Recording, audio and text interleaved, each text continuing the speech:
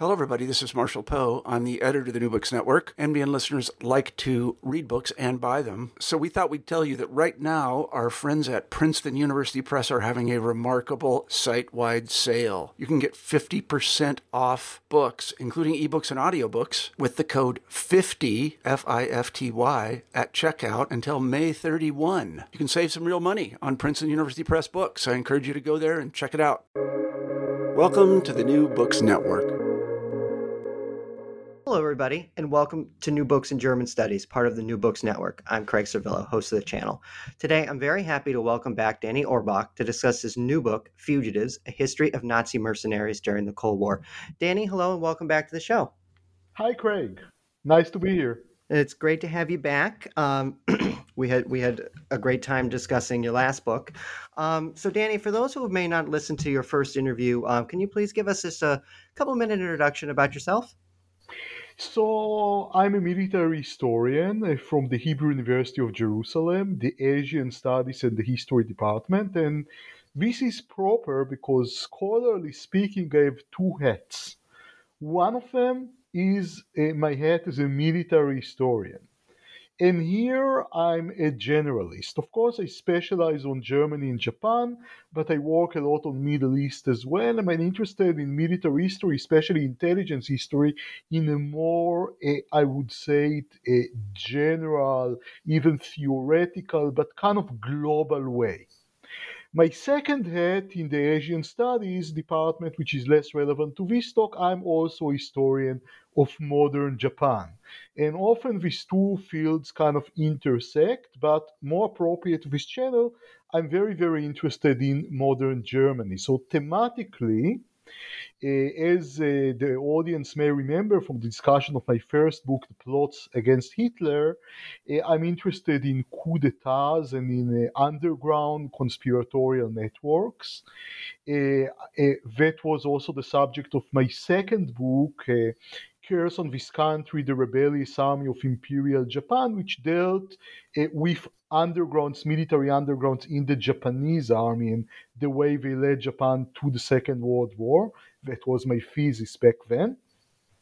And then I began to be interested in military adventurism, that is, in freelance adventurers which are fighting or helping to fight wars which are not their own, a subject which now become, unfortunately, very relevant again because of the war in Ukraine. And from there, I became interested in the history of intelligence and espionage, which is kind of the subject of the current book. And I just end it by saying that kind of the new project I'm working on is more on the field of kind of war atrocities. So that's another interest. So just to say that I'm dealing with a lot of diverse subjects. Yeah, no, thank you for that. And it's great that you mentioned some of your other books because I think there's a lot of crossover with our listeners and be interested in some of the other things that you've written about. So you touched on it a little bit, how you arrived at this current book, because it's a fascinating topic, and it is truly global, and we'll get into that as we go through the interview. But so how did you arrive at I'm going to write a book about sort of these Nazi mercenaries?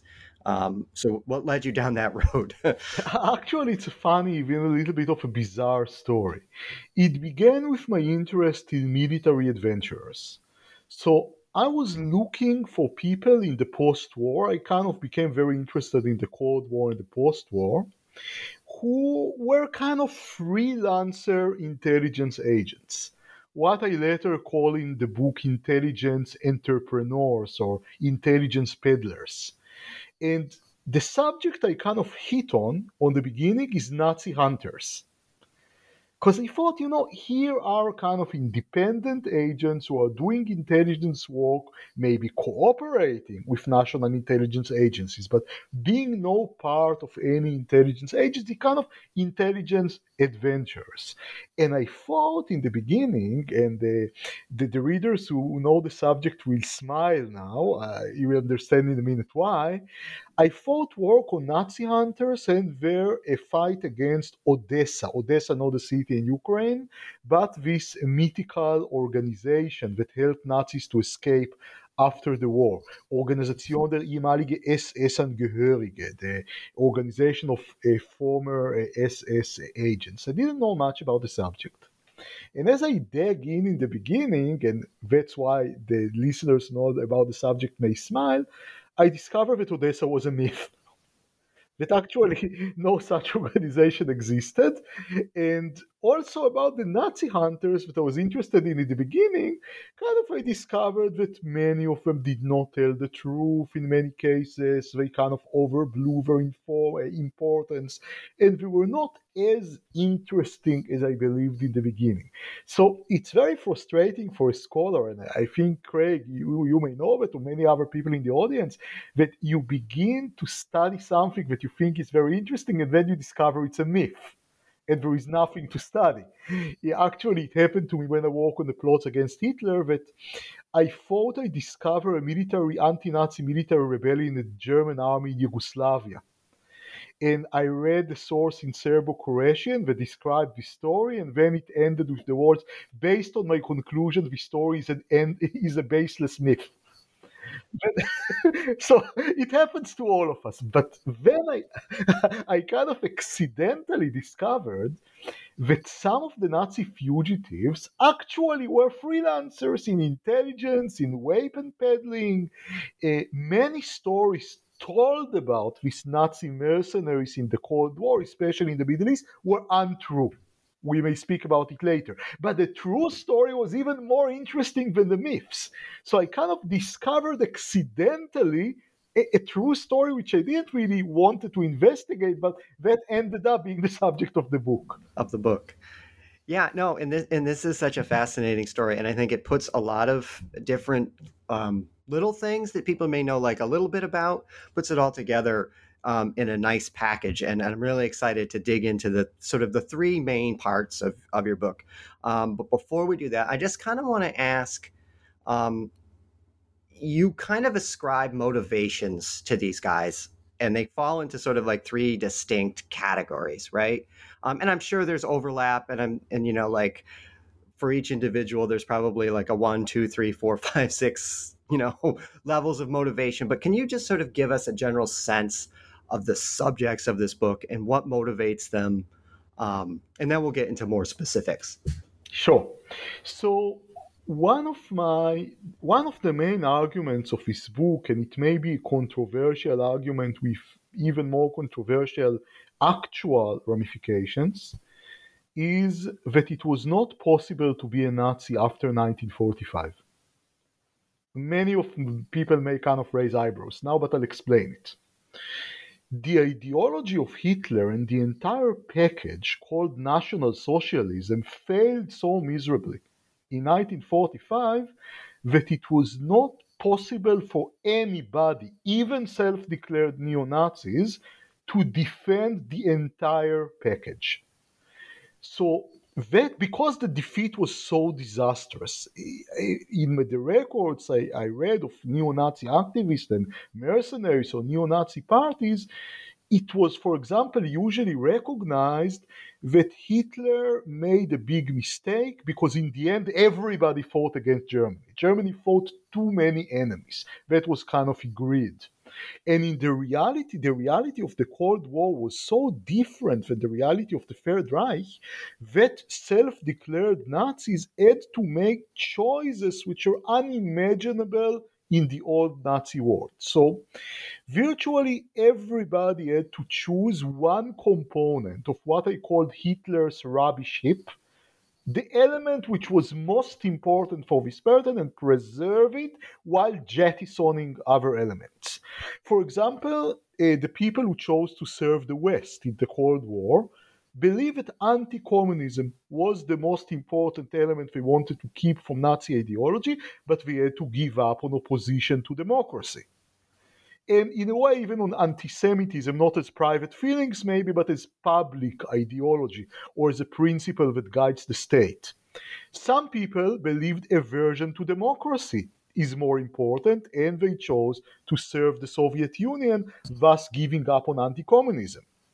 Some people hated both democracy and communism in the same way. They wanted to preserve both elements, but the price of it was keeping Germany neutral in the Cold War, and neutral in the 1950s meant disarmed. So the prize was giving up on another element of wartime National Socialism, which is militarism, armed militarism, and a wish to be a world power. And thus, for whom anti-Semitism was the most important component to preserve, and maybe served Arab countries in order to fight Israel, like Alois Brunner in Damascus, whom I focus on, had to serve Arab states and kind of adopt a kind of post colonialist ideology and thus giving up on racism against people of color while preserving anti Semitism. So everybody had to give up on something. But there were people, this is maybe the last category, if I understood you right, kind of the categories you mentioned, who were completely disillusioned from not only Nazi ideology, but virtually all ideologies. They were bitter, embittered. Their country was gone as far as they were concerned. They didn't really identify with either neither West or East Germany, and they served as mercenaries. And their only goal was to milk money and maybe adventures in any possible way, and kind of cheat everybody in the Cold War as intelligence peddlers or arms traffickers or intelligence entrepreneurs. And this is a group I really focus on. Yeah, and we'll get to some of these groups as we go on. I think that's a very helpful breakdown because in the book, the one of the things that strikes you is that how many different characters there are, and just all the different things that they've got going on in their mind and that they're thinking about. Um, so let's start with the first section, more specific. So, who is Reinhard Gehlen, and why is he so important to your story? Reinhard Gehlen, General Reinhard Gehlen, was a senior intelligence analyst in Nazi Germany. For most of the war, he led a FHO, a Fremde Heere Ost, Foreign Armies East, which was an intelligence agency. Of course, I'm simplifying things, which was most of all responsible for analyzing intelligence collected in the Eastern Front on the Soviet Union. Gehlen was never an ideological Nazi, yet he was a loyal German officer during the war, never cooperated, for example, with the German resistance movement, which was the subject of my first book. But kind of in the end of 43, 44, he understood that Germany will not win the war. And he organized for himself some kind of a policy insurance. It was a plan to take the secret archive of the Wehrmacht, of FHO, on the Soviet Union and give it to the Americans after they win in exchange for preserving Gehlen's status as a spy chief, kind of continuing his career in the post-war, and gradually came to believe it he could be the intelligence leader of the new Germany that will rise after the defeat, regardless of its character. So, when the war was about to end, Gehlen virtually deserted from the army along with his colleagues. He took the secret archive and buried it in the Bavarian Alps. Uh, I won't tell the entire story, but in the end, the Americans kind of ate this bait. Why? Because Gehlen understood more than other people how little the Americans know on the Soviet Union. So it was kind of clear to many people in Nazi Germany, including Hitler himself, by the way, that the relations between the Soviets and the Americans will soar sooner or later. But what Hitler and Goebbels or such like people never understood was that the only thing the Americans and the Soviets agreed about is that the Nazi regime should be eliminated. So there was no hope for the Nazi regime whatsoever. But Gehlen understood that there is life after the Nazi regime. He was not kind of a first grade leader. The regime was not important for him. What was important was his own career. And he understood that American intelligence knows very little on the Soviet Union. Actually, there was a ban on collecting intelligence on the Soviet Union in the US during the war. And no matter what will happen, if it will be a war between the Soviets or the Americans, or even a feud for it, kind of a Cold War, the Americans will need intelligence of the Soviets, no matter what happens. And he was the person to deliver, because who knows more about the Soviets than a German intelligence officer who just fought the Soviets a few seconds ago? So that's how it worked. And from then on, Gehlen kind of established a group, loosely called the Gehlen Organization, which worked for the Americans as kind of a private mercenary group, working for the US Army, then for the CIA, since 1947, 1948. And Gehlen was not a good intelligence professional. He was never an outstanding intelligence officer, neither in the war nor after the war. But what he was very good at is intelligence politics.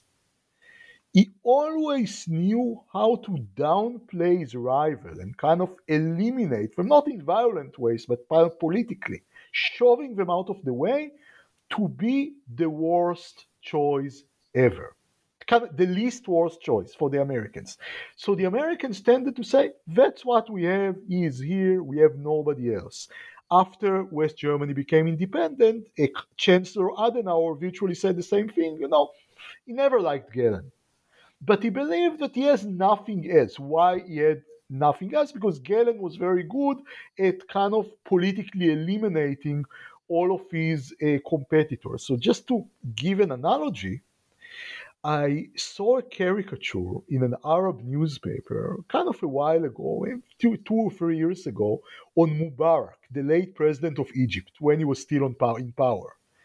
And in this caricature, it was written, Mr. President, it could be worse. So they laughed on Mubarak's tendency to kind of tell everybody, yeah, I know you don't like my dictatorship, but anybody who comes after me will be worse. And it was the same with Gehlen. He was Mr. It could be worse. And he worked on the fallacy that many people have, which is called sunken costs.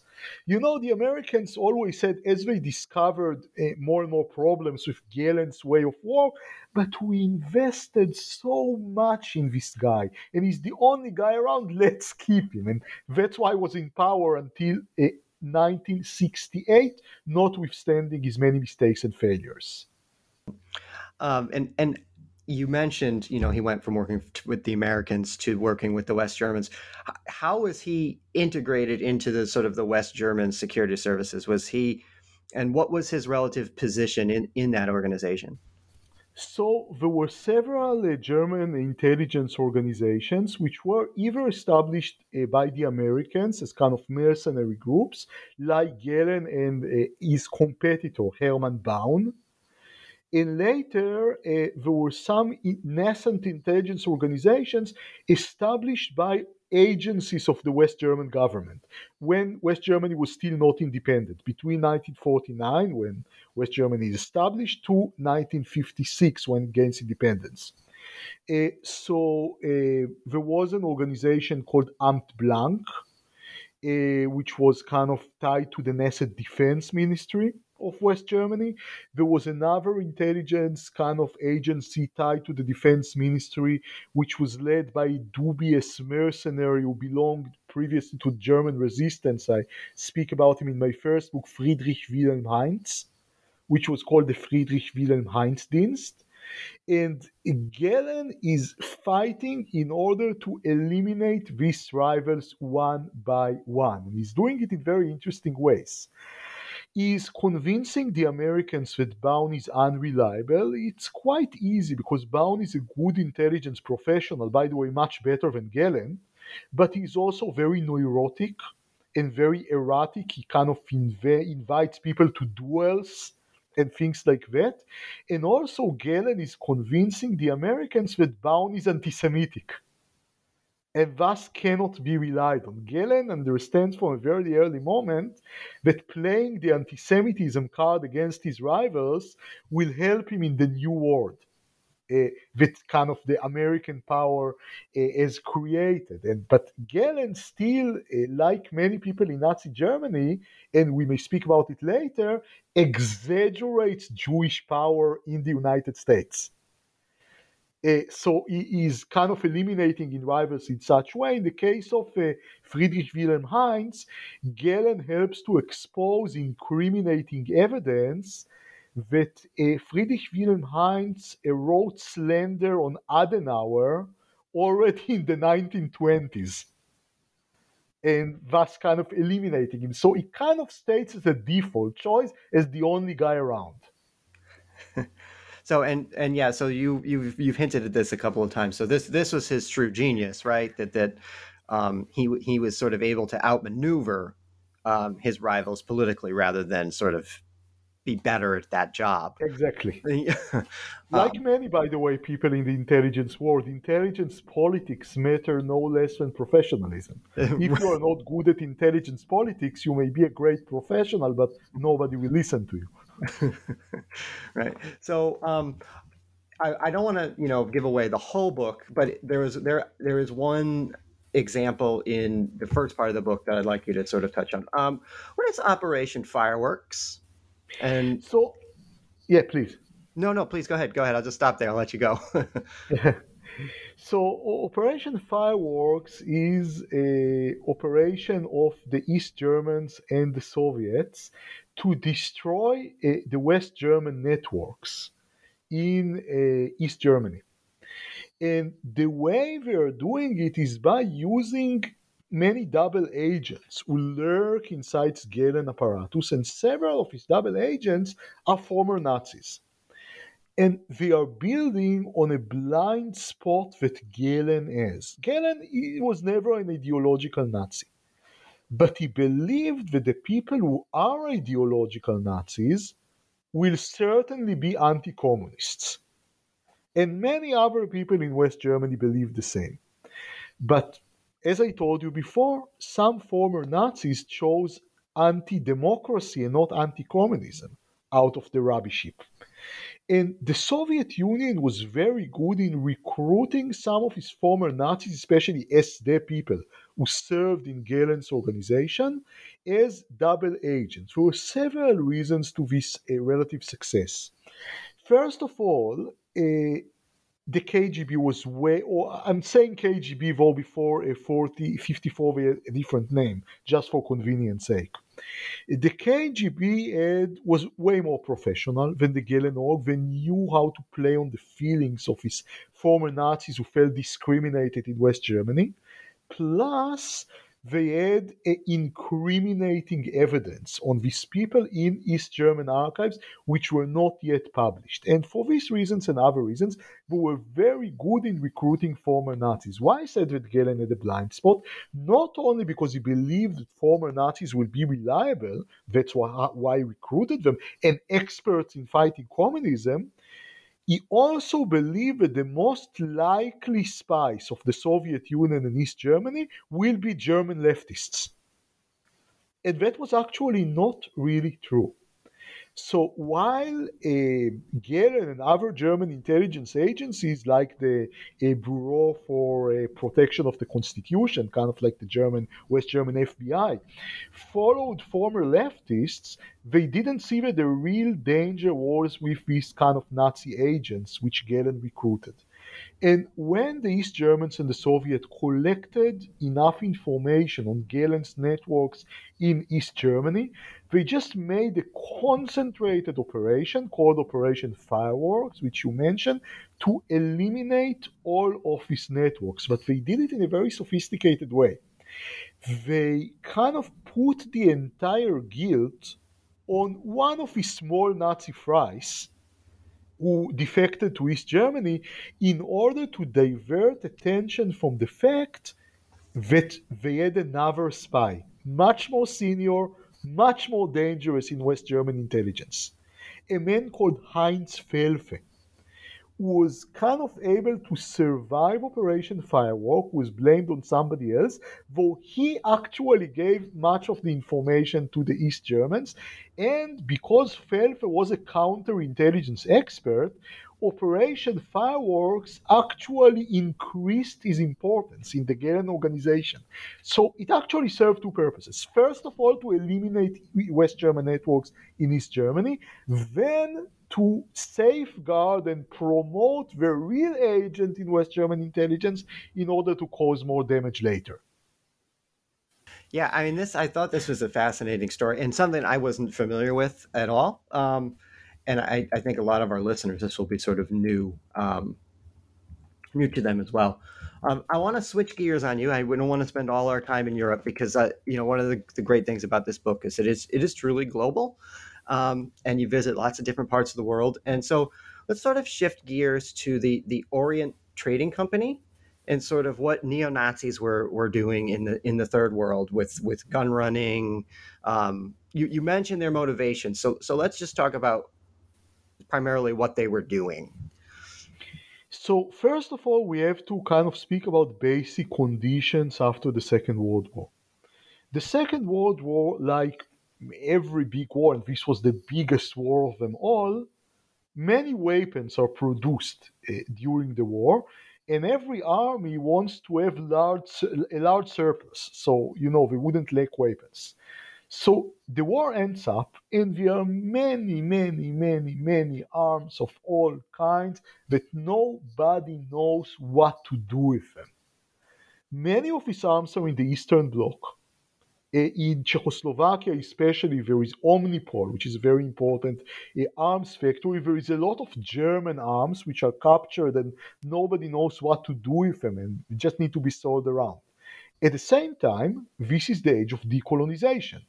So there are liberation movements in the third world, like in Algeria, who are interested in weapons, and there are huge stock of weapons. But there are several problems.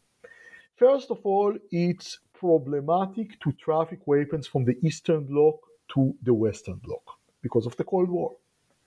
Then it is not really legal to sell weapons to undergrounds for anybody who is not a recognized state and member of the United Nations.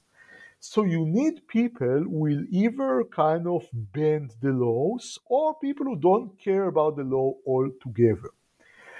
In the beginning, the people who dominated the scene of arms trafficking were German merchants who were not necessarily former Nazis, who were ready to bend the law but not break it altogether. So, what they did, for example, was taking hunting rifles, changing them a little bit, and selling them as assault rifles.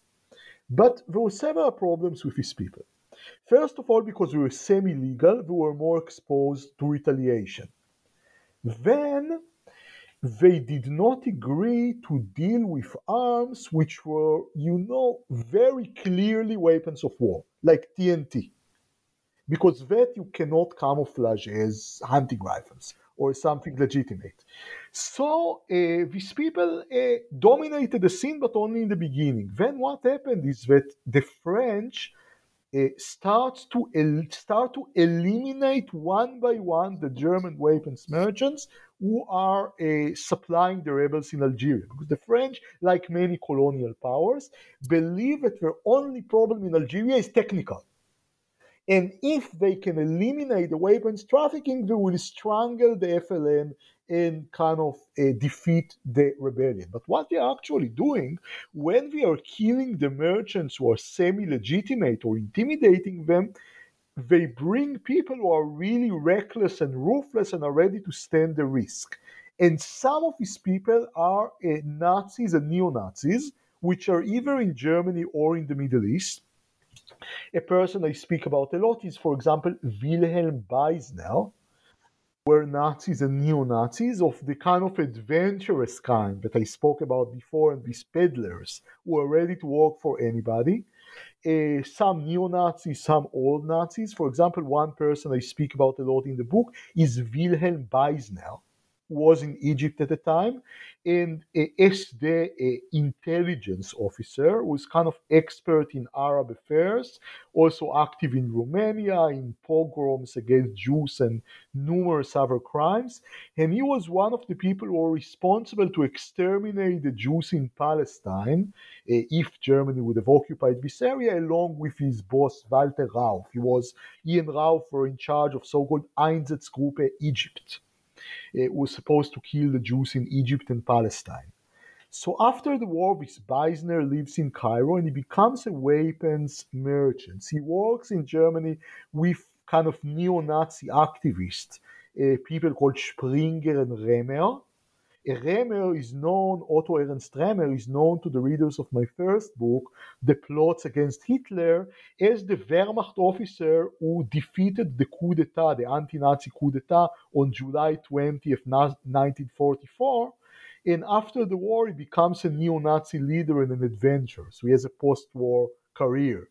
And in Damascus, we are cooperating with more hardcore criminals who are hiding in Syria, especially Franz Rademacher, who was the Jewish affairs expert of the Nazi Foreign Ministry, and Alois Brunner, who was Adolf Eichmann's right-hand man and a kind of an expert to extermination of Jews, one of the most abominable Nazi criminals, even more bloodthirsty than Eichmann, if such a thing is ever possible.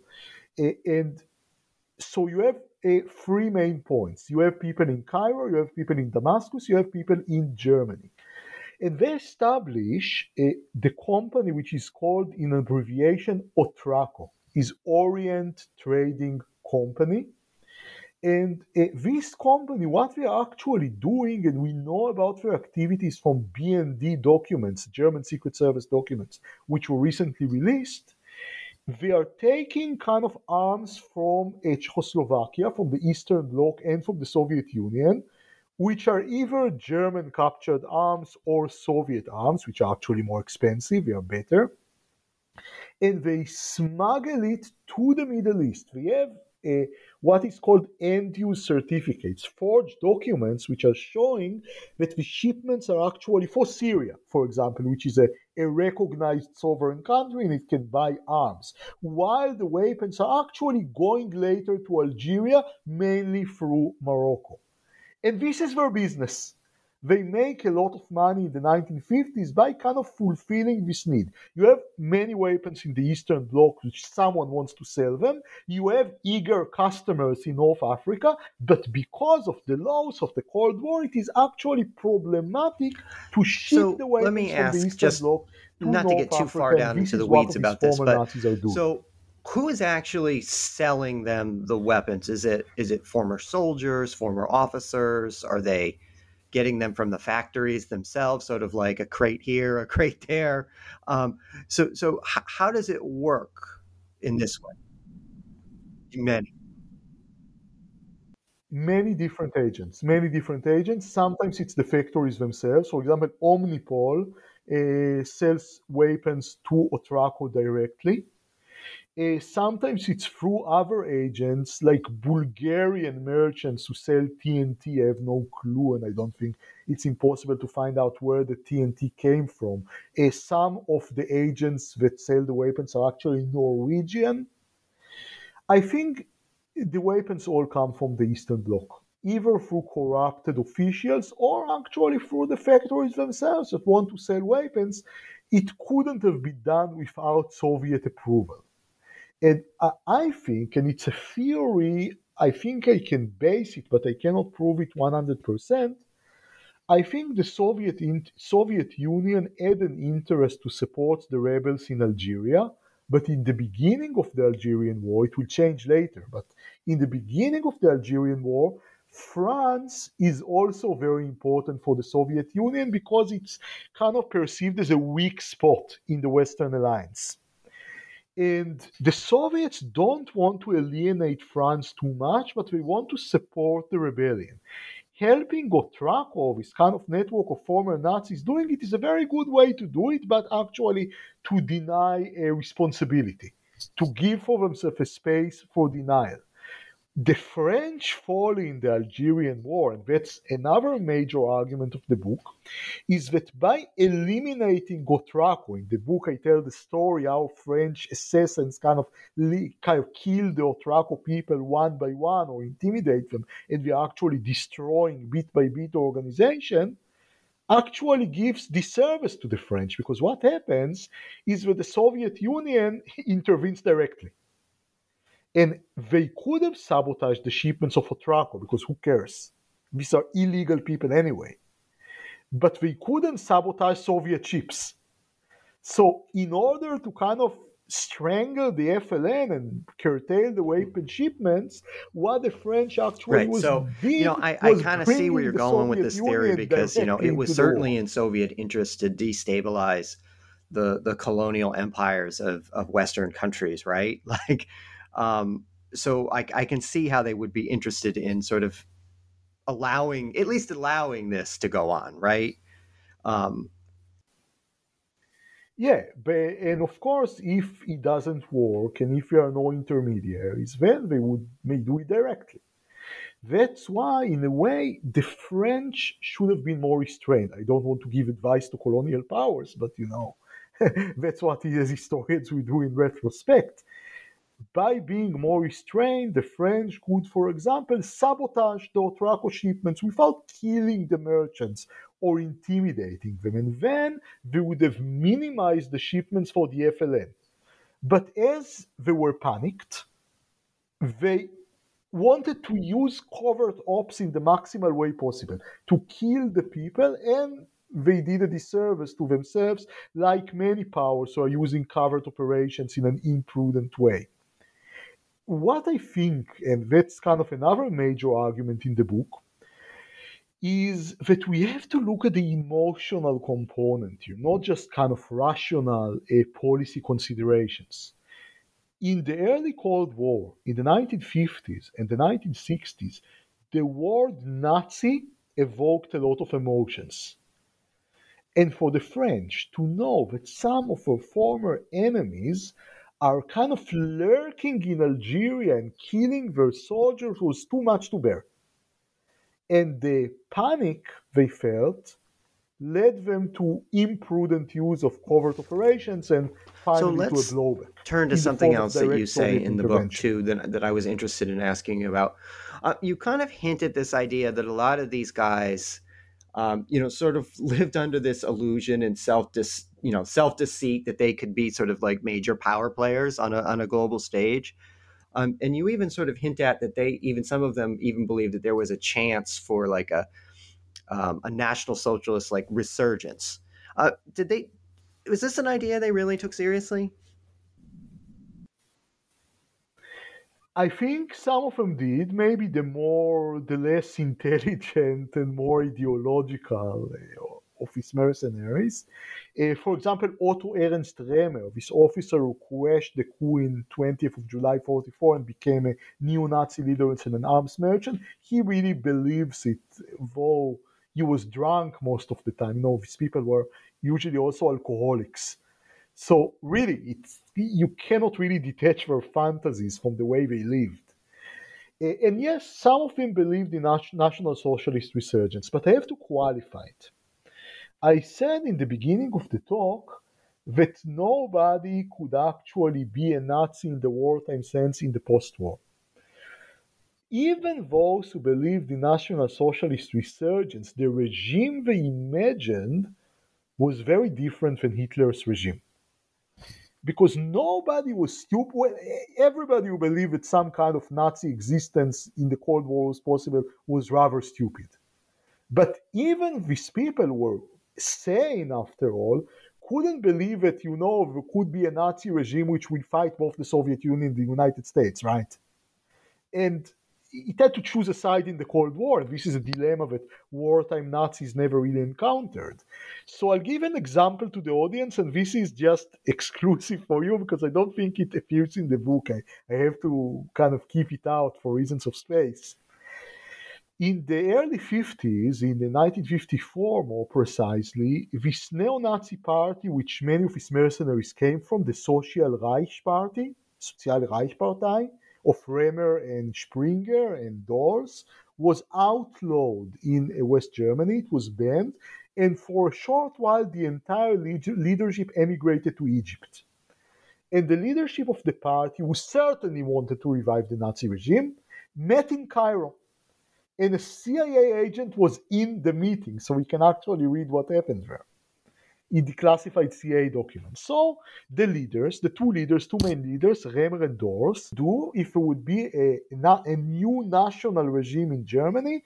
And there was a CIA person in the meeting, and that's why we know what happened there. So the two leaders of this neo-Nazi party, Remer and Dors, debated what the Nazis in Germany, what we call the national forces, should do if there is a war between the Soviet Union and the United States on German soil. So one of the leaders, Dors, said, okay, we have to choose the US. This is the lesser evil. Remer said, no, we should choose the Soviet Union, which is the lesser evil. They started to debate. The debate heats up. And then Remer, the pro-Soviet leader, yells on Dors, the pro-American leader, you are a pawn of the Jews and the Jesuits. And everybody who knows the history of the Third Reich knows that such accusations were very common. What amazing is the answer of Dors, the pro-American leader. And yells at Remer, yes, I served the Jesuits and the Jews, because the last war had proved that the Catholic Church and international Jewry are world powers, and the German people cannot alienate them again as Hitler had done. Wow. Would you imagine somebody who calls himself a Nazi saying that in the war years, in the pre-war, it was unimaginable? And that's why I'm saying that even when we speak on these futile dreams for Nazi resurgence, even this vision for resurgence was a very different creature than what happened in the war. I don't want, it's very important for me to say that I don't mean to exculpate Nazis and neo-Nazis. This should be crystal clear. I think there were despicable people in the war and after the war. I don't think they improved in a moral way or an ethical way in any sense, but reality has changed. And even ideological people could not be the same. Well said. Yeah, when definitely is very different no and the world hint that you were around. sort of excusing their behavior or, that they had redeemed themselves in any way. They just, the circumstances had changed for them, and they had to adjust. I must say, Craig, that I had a unique experience writing this book because I used to write on people I like. When I wrote the book on the German resistance, I really liked these people. Of course, I was critical on some of them. I had my criticism. I think they had many faults, but all in all, I think they were very positive people, the resistance fighters in the German army who fought Hitler. I still think so.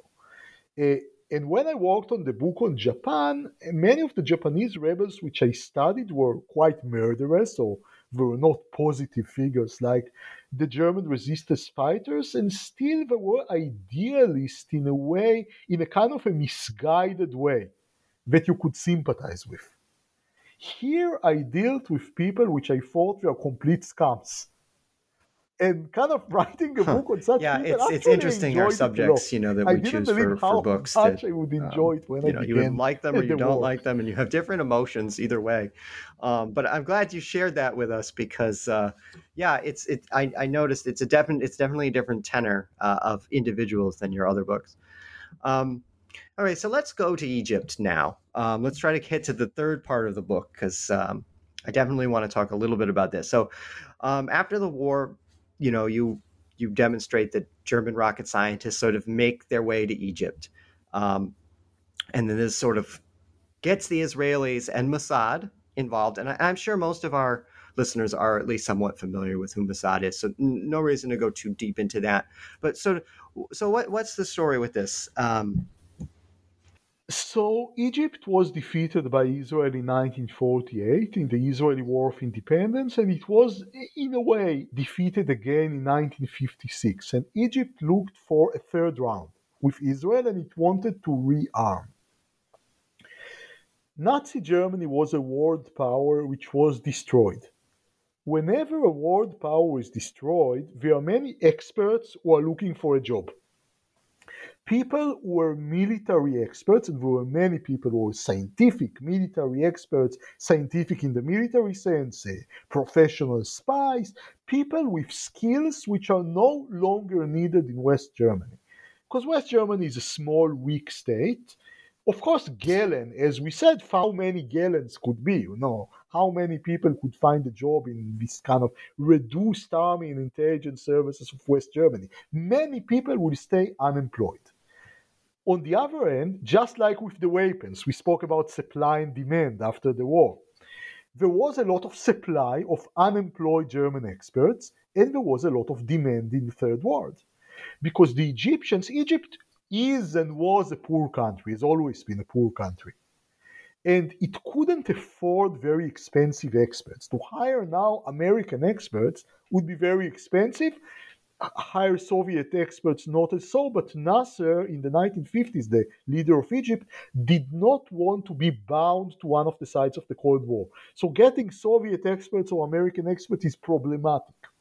And he could get experts, German experts, on the cheap, and good experts because they belong to a world power.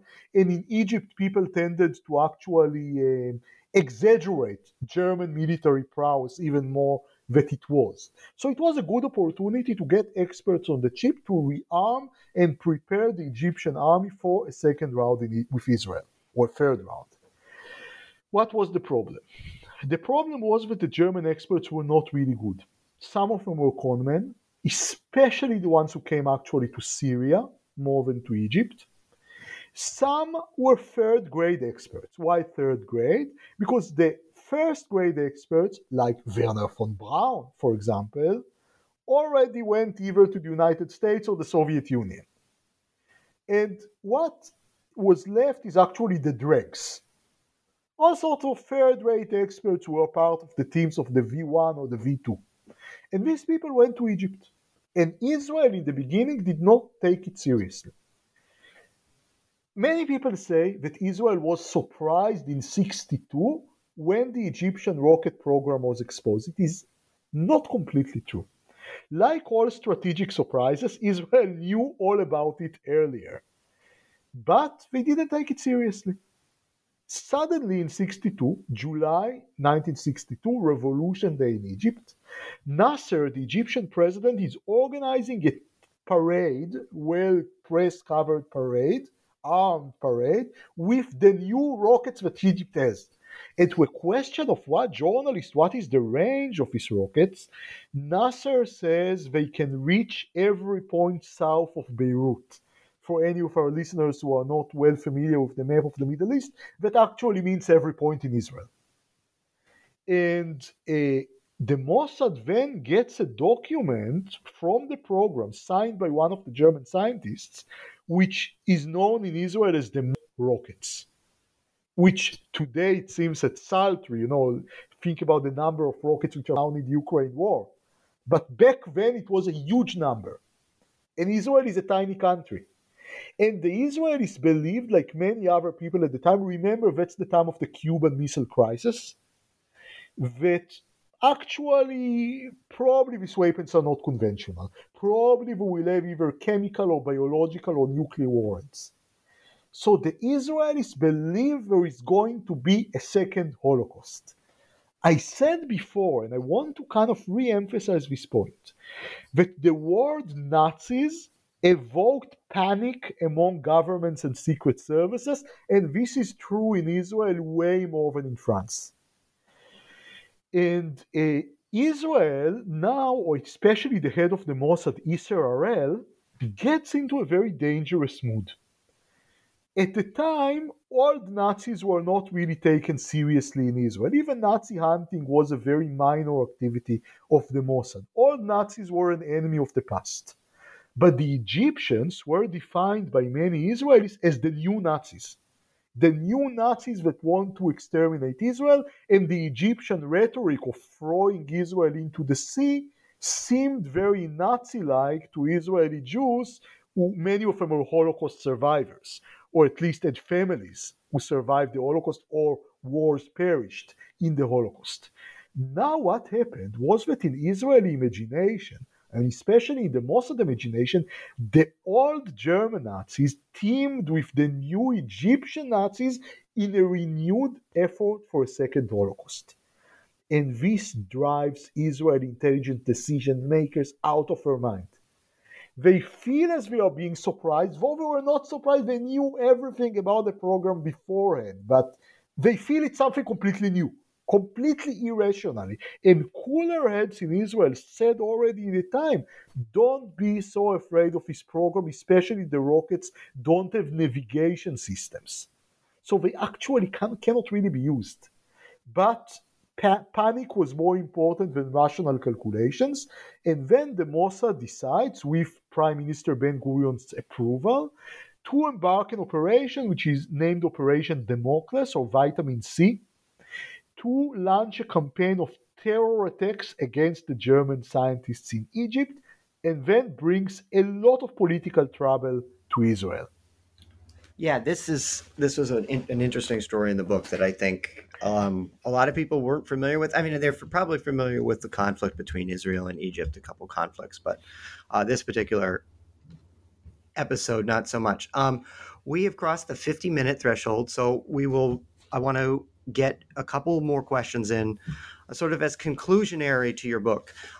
Can you give our listeners one or two things you would like them to sort of take away from your book after reading it? I think three takeaway points. Some I mentioned, some I didn't. One, one can never be a Nazi in the wartime sense after 1945 because the world has changed. And I think it has a very important contemporary actual takeaway. Be careful before you say a party X or party Y are the new Nazis and the new fascists, because the world is so different. Then using these wartime definitions doesn't really make sense. That's at least what I believe. And that explains why, if you read the press of the 50s and the 60s, it was written every day that Nazi resurgence is a matter of time. There are too many old Nazis in the West German establishment. Yeah, it's true. There were many, many old Nazis, but they didn't lead a Nazi policy because the world was different, not because they were necessarily different. That's one takeaway. Second takeaway, these people, these Nazi mercenaries were not really important people. It is very tempting for a historian to over exaggerate or to overemphasize the importance of his or her research subjects. So I have a vested interest to tell you and the audience, the people I studied changed the world. They were very important. No, they were not important. They were delusioned mercenaries. They didn't change anything. They were people of no importance whatsoever. They are interesting. They had interesting stories. You can tell many anecdotes about them, but they were not historically important. What was historically important was the overreaction of governments and secret services to their presence. Because as I told you, the word Nazi evoked very strong emotions. So government secret services in the US, in France, in Israel, elsewhere overreacted to the presence of his Nazi mercenaries, and the overreaction had a blowback, and the blowback did change history. So even if people are not important, the reaction to these people by governments can be important. And I think the third takeaway, which many people in the field will agree, I believe, is that the book shows again that covert operations are a very dangerous endeavor if we are not intertwined with a reliable political strategy. France did not have a political strategy to end the Algerian war.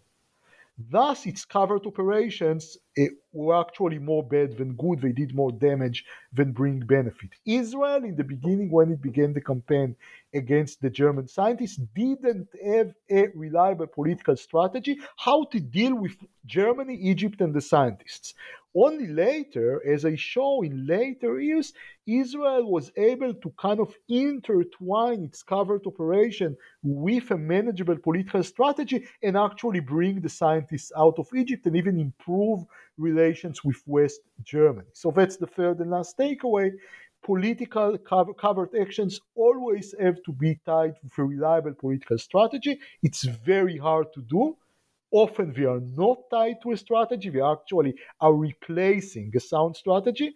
And in such a case, they bring more Yeah, no, thank harm you for that. than I think good. those are all great points to take away, and I really would highly recommend this book to all our listeners. So, and I'll give you the title again at the end.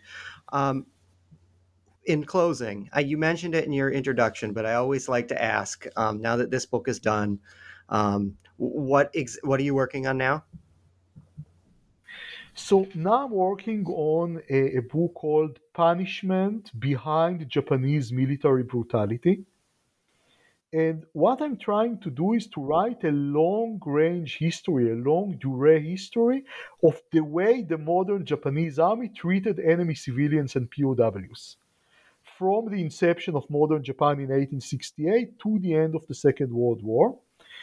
And I'm trying to kind of overcome essentialist explanations. The Japanese army was brutal because Japanese culture is brutal. This kind of explanation that historians justly hate. And on the other end, to overcome explanations that give only contingencies. The Japanese were brutal in the Second World War because of all sorts of contingencies of the Second World War. So writing a long range history, and in a way, I'm trying to unlock the key of why military atrocities happen. Well, So it it's a sounds very fascinating, ambitious and when book. it's done, no pressure. We'd like to have you back on to talk about it. Um, I want to thank Danny again today for coming on the show and talking to us about his book. And the title of the book is Fugitives, A History of Nazi Mercenaries During the Cold War. I also want to thank everybody for listening today, and we will see you next time.